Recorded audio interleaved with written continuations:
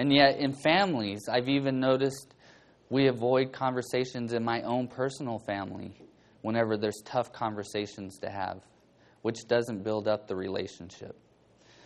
But that's because our culture has avoided it. So that's why I wanted to look at passages of Scripture today, to look at this and how they did not avoid those conversations. So I decided to focus on this today because people in the world, people in the larger body of Christ, and at times in the smaller body of Christ, even this one, have difficulty communicating their thoughts with others because of inability to disagree with others in this culture. I see this in counseling all the time. People do not know how to agree to disagree. And at times, that's needed. What I have noticed from being a pastor and also a full-time clinician in the behavioral health field is so people don't know how to agree to disagree. I should just read what I wrote. People have learned to not say anything at all when they don't agree, or at least in the moment, or until they are around someone that they know who disagrees with that other person with them and have the same common beliefs, which causes us to move towards an area that we shouldn't be moving in our family of Christ. So today I want to walk through the Scriptures with you all and take a look on how our biblical family in the Scriptures communicated with one another, even through disagreements, and that even at times with authority figures of that area where they lived, and how this was done. So let us take a look together. Turn with me to Galatians 5 first.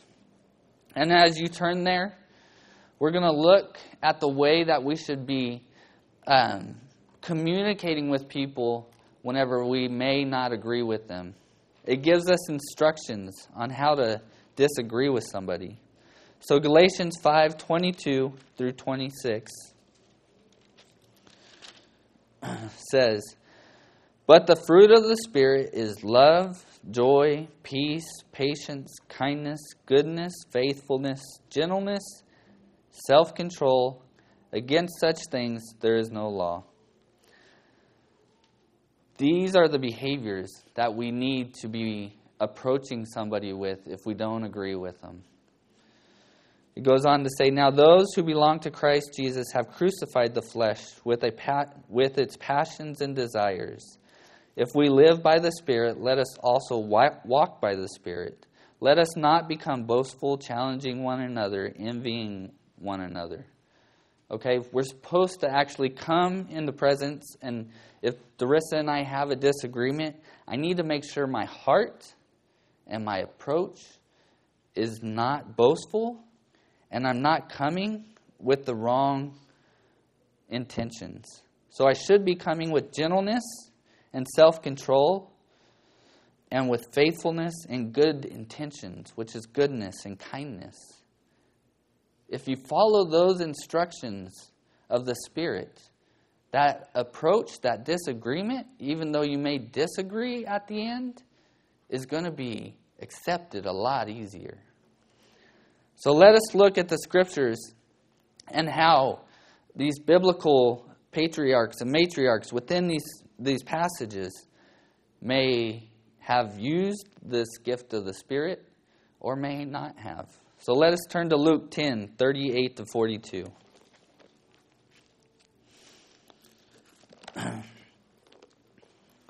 In this passage here, we see Mary and Martha and how Jesus came to them and he was teaching in their house. So, and you know how I love to use props and I like to give you visuals. So, my daughter said I could use some of her visuals, and I know Dr. Stokes said don't intertwine some of this stuff, but I have to use what I have, so I'm going to use some of her stuff. So here we have Mary, right? And then we have Martha. Wait, no, I'm sorry. This is Martha, and this is Mary. Now we're all princesses, right? If you're females in the kingdom of God, so even Martha here should have a princess dress. But let's read through this. And it says, "Now as they were traveling along, that is Jesus, he entered a village, and a woman named Martha welcomed him into her home. Remember, Martha is the one saying, Jesus, come into my home. She had a sister called Mary, who was seated at the Lord's feet listening to his word. But Martha was distracted with all her preparations. And she came up to him and said, Lord, do you not care that my sister has left me to do all the serving alone? Then tell her to help me. It seems like most of us have been around children or have their own children. And how many of us have been put in that situation? The children look to the authority to solve the problem. And it goes on to say that the Lord answered Martha and said, you are worried and bothered about so many things. She's cooking, she's cleaning, she's getting everything prepared. But only one thing is necessary for Mary. Mary has chosen the good part, which shall not be taken away from her. You see, Martha's approach wasn't in loving kindness, wasn't in goodness. But what she could have done, why Mary is sitting here, is approach and come up perhaps behind her sister and say, I really need some help with the lasagna, right? And then Mary could have actually turned to Martha and said, right after Messiah finishes, I will help you. Wouldn't have needed the authority figure in that situation to rule on that. And at the same time, what did Jesus do? He corrected Martha in that way and said, you know what? She's chosen the wise ways. So, there's a conversation where they look to the authority figure to actually correct and move forward. And it wasn't what Martha actually probably was thinking would happen. Now, another passage, though, that I want to turn to and look at comes from Galatians 2. So if you'll flip back there, we have two, actually, authority figures that are not going to agree with one another. We have the Apostle Paul and we have the Apostle Peter. These are conversations that I wish we had more detail to, because I would have loved to have seen how they interacted with one another. But Peter, he was actually with the people of Antioch, interacting with them, yet we know from this passage that whenever his Jewish brothers would come in, he would kind of fall back and be with the Jewish people and not interact as much. And Paul here is going to oppose him. So let's read through Galatians 2, 11 through 15. But when Cephas came to Antioch, I opposed him to his face, because he stood condemned. For prior to the coming of certain men from James, he used to eat with the Gentiles.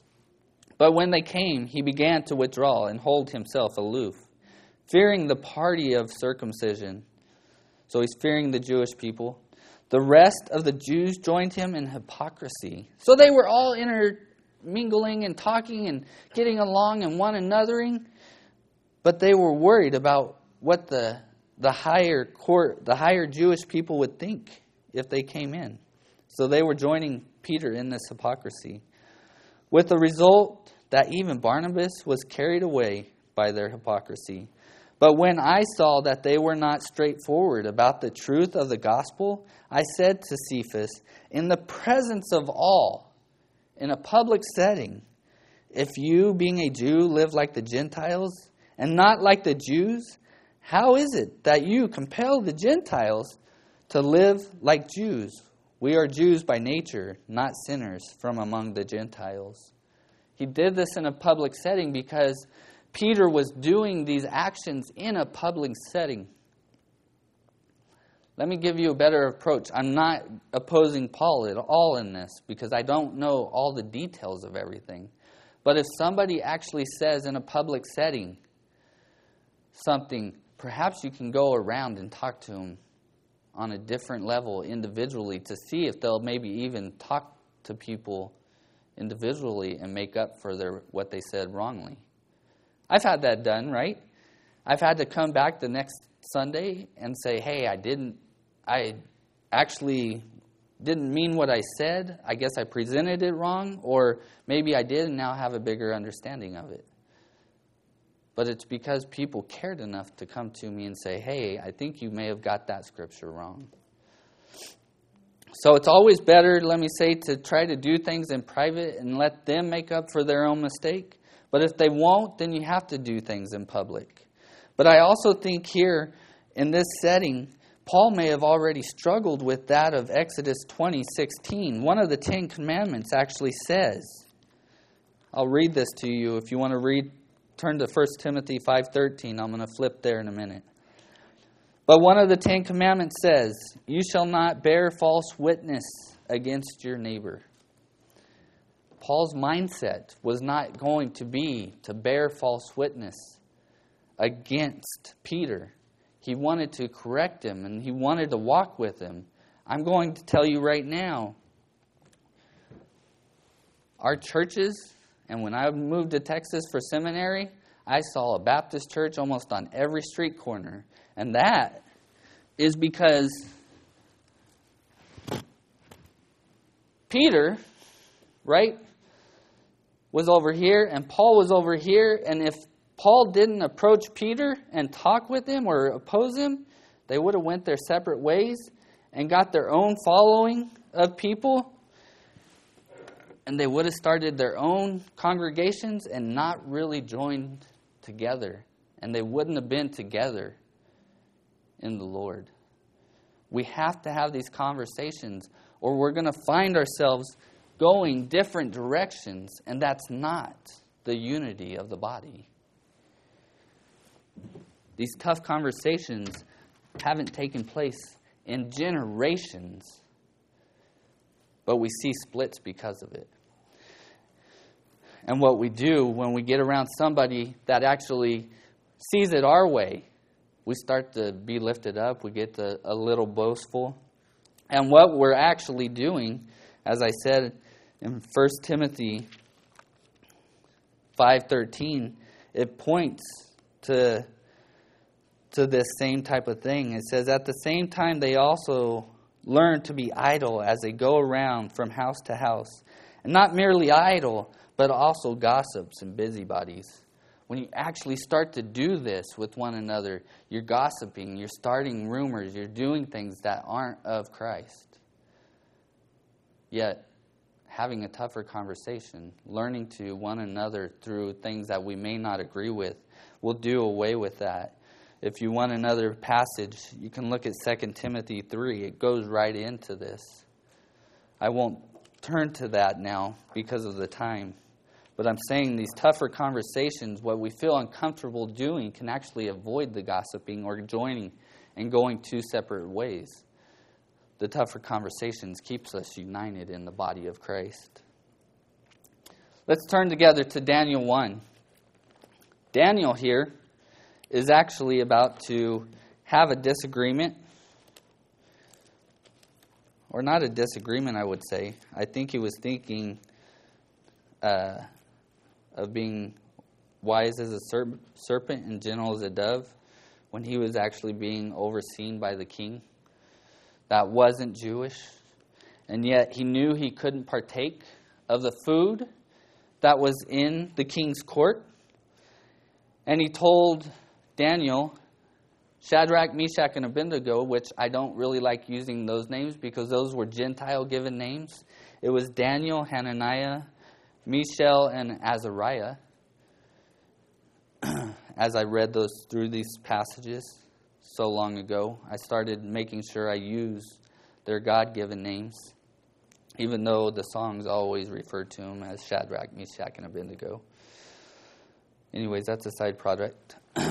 Daniel 1, 8 through 17 points to Daniel approaching someone in the king's court and saying, hey, can we not have this? But that commander of the court had been told to make sure that these boys, these men, were actually looking healthy within the king's presence. So let us read here how Daniel goes about this.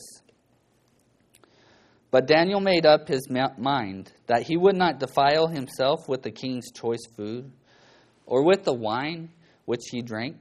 So he sought permission from the commander of the officials that he might not defile himself. Now God granted Daniel favor and compassion in the sight of the commander of the officials. And the commander of the officials said to Daniel, I am afraid of my lord the king, who has appointed your food and your drink. For why should he see your faces looking more haggard than the youths who are your own age? Then you would make me forfeit my head to the king. So this guy's saying, why? Why would you want to do this? You have the wine, the choice wine of the king. You have the food at your hands. And if I do this, you're probably not going to look as healthy, right? Our society doesn't like healthy all the time. But you're not going to look as healthy if you go the other way. And Daniel's saying, he already had thought through his mind, I'm not going to go away from what God has told us to do.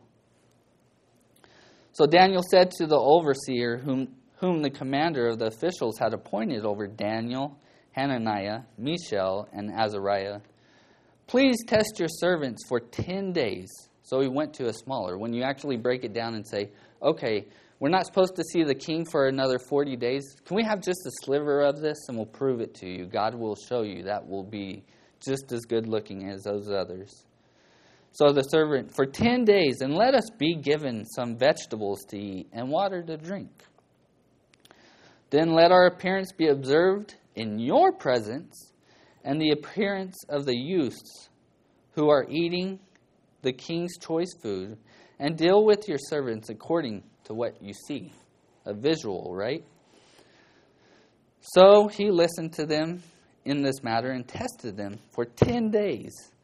At the end of 10 days, their appearance seemed better, and they were fatter than all the youths who had been eating the king's choice food.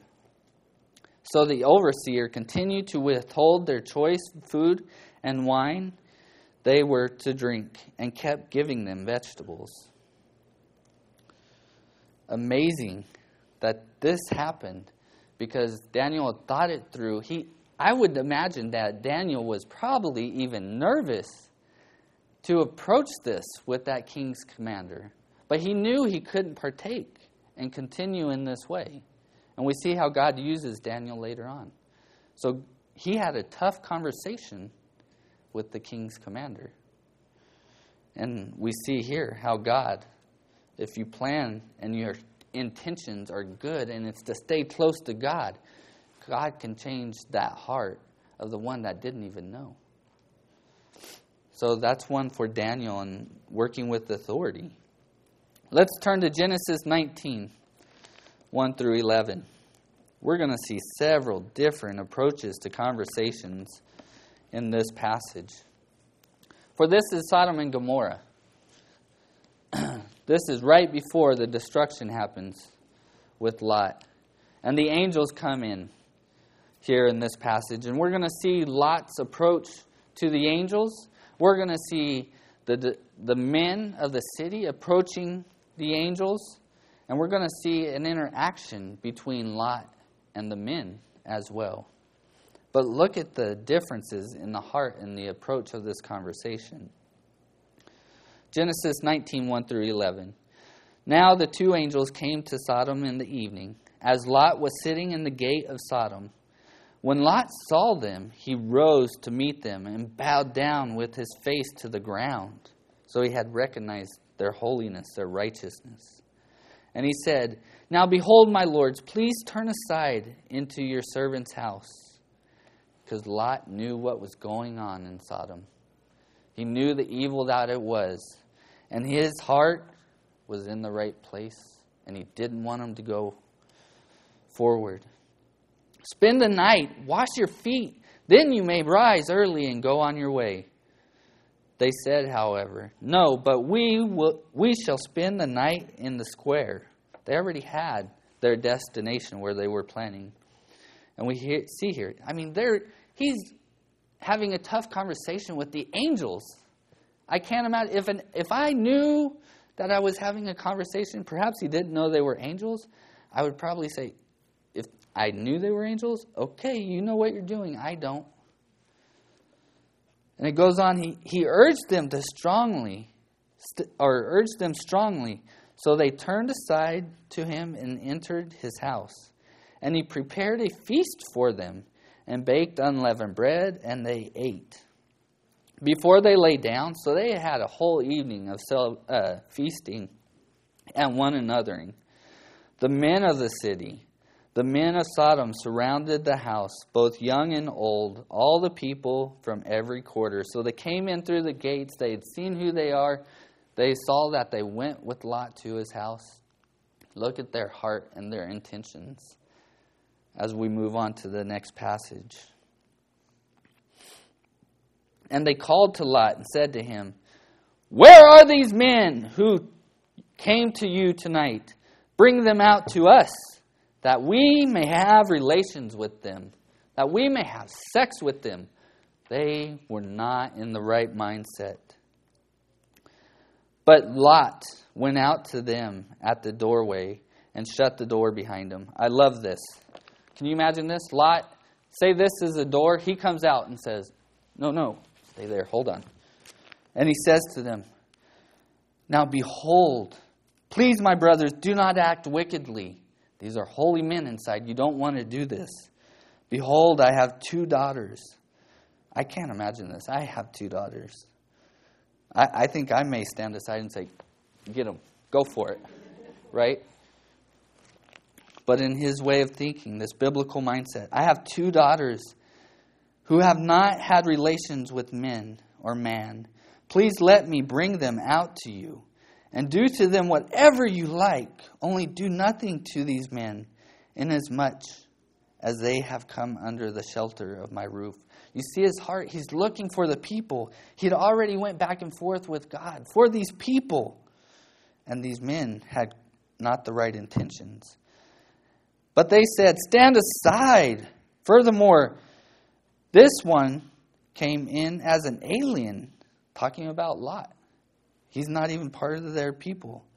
"And already he is acting like a judge. Now we will treat you worse than them." So they pressed hard against Lot and came near to break the door. So Lot's being pushed back up against the door, but the men reached out their hands and brought Lot into the house with them and shut the door. I don't know. I would love to see the movie of this, because Lot's being pushed against the door and you see these 2 men in their hands. Okay. Right?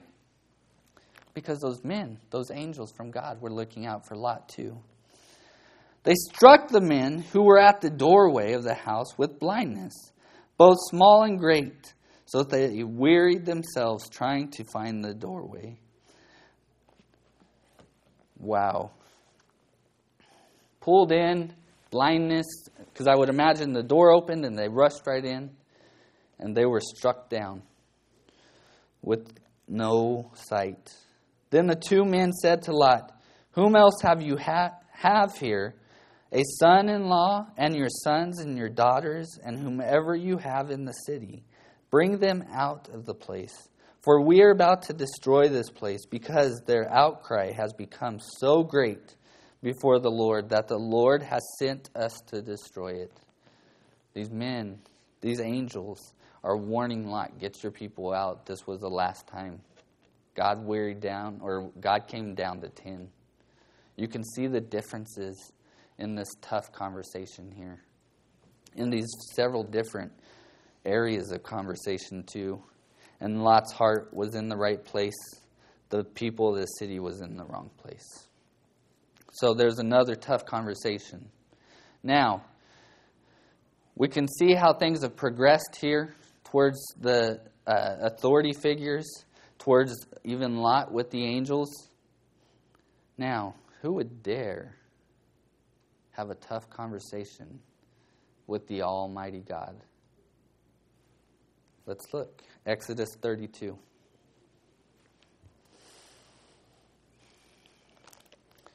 Well, I can see in this passage, God was talking with Moses,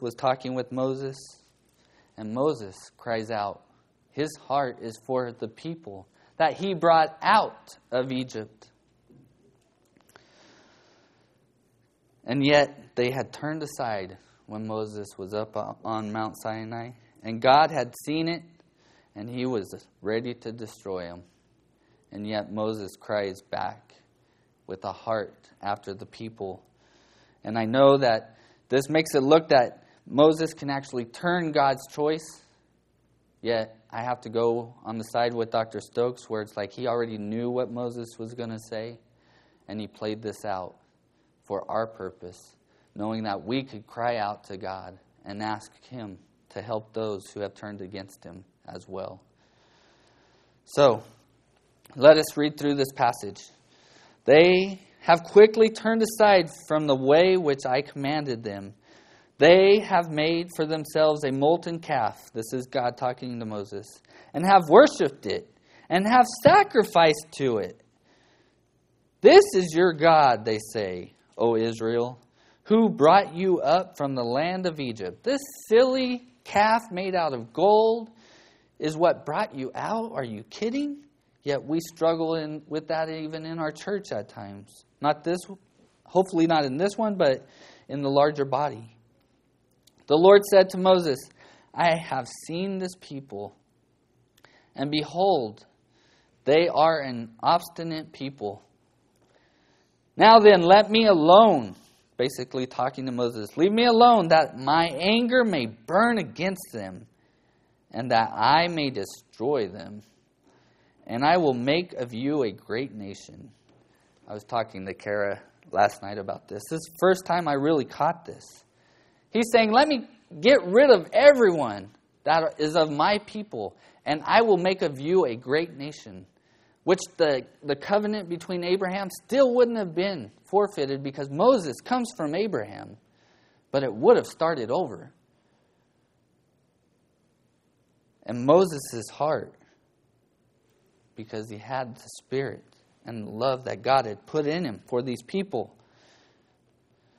says that Moses entreated the Lord his God and said, O Lord, why does your anger burn against your people, whom you have brought out from the land of Egypt, with great power and with a mighty hand? Why should the Egyptians speak, saying, with evil intent he brought them out to kill them in the mountains, and to destroy them from the surface or of the face of the earth, to turn from burning anger and change your mind about doing harm to your people? Don't you remember Abraham, Isaac, and Israel, your servants to whom you swore by yourself and said to them, I will multiply your descendants as the stars of heavens, and all this land of which I have spoken I will give to your descendants, and they shall inherit it forever. It goes on to say, the Lord changed his mind about the harm which he said he would do to his people. You keep reading. Moses goes on. This is the interesting thing, because you can see that God had saw it because he sees everything. Moses is petitioning God.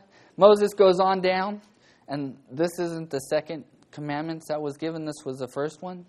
And he goes down and he literally sees it, and he breaks those commandments. I'm sure glad Moses didn't see it before he petitioned God, because it could have had a different outcome. But yet we know that God knows all things even before it's done. But here we see Moses actually having a tough conversation with the Almighty God, right? And this isn't easy for anybody. But if Moses can do it with God, you guys can surely do it with me. I can do it with Bruce. I can do it with somebody else that I highly regard if I'm doing it correctly and I am thinking and utilizing the Spirit in love, in kindness, and goodness. I also want you to know that and I've watched Bruce do this over the years, which I still struggle with. I can tell you that, standing here. I struggle to always give somebody the benefit of the doubt. But I've seen it with him. Well, I'm sure they meant this. That's not the way it came across to me, and I was there and you weren't. Well, I'm pretty sure I know them pretty well too, and he gives them the benefit of the doubt. And if you think people have good intentions, you're going to approach them differently. I have noticed that with myself. If I think somebody has good intentions, but maybe I just don't agree with them, I'm going to approach them and say, hey, can we have a conversation? And it's not that hard. Turn to Romans 14, last passage. We're not all going to be fully convinced of the same things. But we can still focus on the Messiah. We can still work together in the unity of the Lord. And this passage tells us how we may not always agree, but we can work together. Romans 14, 1-5.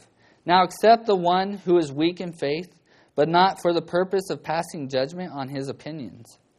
One person has faith that he may eat all things, but he who is weak eats vegetables only. The one who eats is not to regard with contempt the one who does not eat. And the one who does not eat is not to judge the one who eats. So don't judge me if I have my tri-tip, because I love it. Okay? But I should still be working with the vegetarian. For God has accepted him, or both of us. Who are you to judge the servant of another? To his own master he stands or falls, and he will stand, for the Lord is able to make him stand. One person regards one day above another. Another regards every day alike. Each person, get this is the important part. Each person must be fully convinced in his own mind. We have to have those tough conversations. And I've had these at times. And I didn't think it went anywhere with that other person. But we're still working together, doing things. And lo and behold, 6 months later, a year later, they come back to me and they say, remember that conversation you had about, this is one I've had with my own family recently, not eating blood? Yeah, it was over a year ago. Where was that passage? It's permeating with them. I can't fully convince them. Just like I can't bring anybody to the Lord. The Lord does this. Amen? This is His work. I'm to work together with the brothers and sisters in the body of Christ. We are to work together and not cause separation. Having tough conversations is going to be a large part of this. Looking out for our brothers and sisters and their integrity when other people may be talking in different ways. You've got to bring it back together. When somebody comes to me and says, hey, I heard this, can you give me an answer? Well, where'd you hear it from? And who's it about? Because if it's about somebody, I'm not going to answer you. I'm going to send you directly to that person. Have a tough conversation with them. Perhaps I already had it with them. But if you have it too, there may be more influence and it's more people. Perhaps it's me you need to have the conversation with. And maybe I've already had it with Matt and I disagree with him. But now Brian comes to me with the same thing. Don't you think it's going to impact me more if I just heard it from Matt? And now Brian's the one coming to me too? Yeah, it's going to have a bigger impact.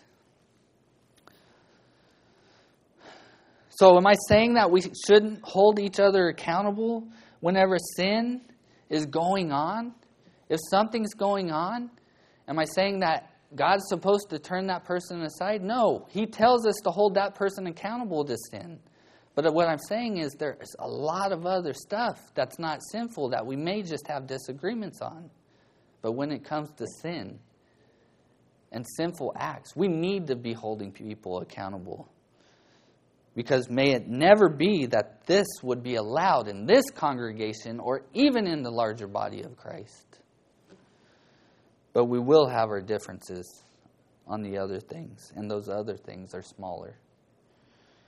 It's a biblical mindset to disagree with others, but we must watch how we approach them, making sure our heart is in the correct place, not gossiping or encouraging others to brew about the situation, and bring our concerns appropriately before them, as we must truly believe that they have good intentions in what they are doing. This is possibly a big mind shift for some of us, including myself as I work on this in my own life. But we must think biblically, as Dr. Stokes is talking about the mindset and how we got here in his series, and allow God to transform our minds in such a way, as we've discussed, as we work in unity in the body of Christ. For our glory is with Him and not our own.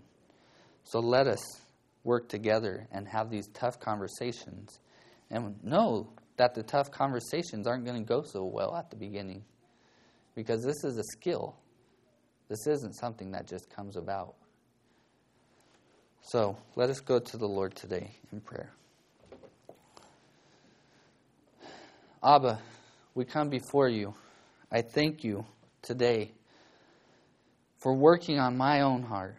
I ask you, O God, work in the larger body of Christ and work within the hearts of people here, that we may come to present ourselves to you and give each other the benefit of the doubt, and yet be able to approach when we don't agree, and have a heart of love and understanding, and one that would speak kindness within gentleness. And may we glorify you in our unity as we work together in this congregation and in the larger body of Christ. These things we ask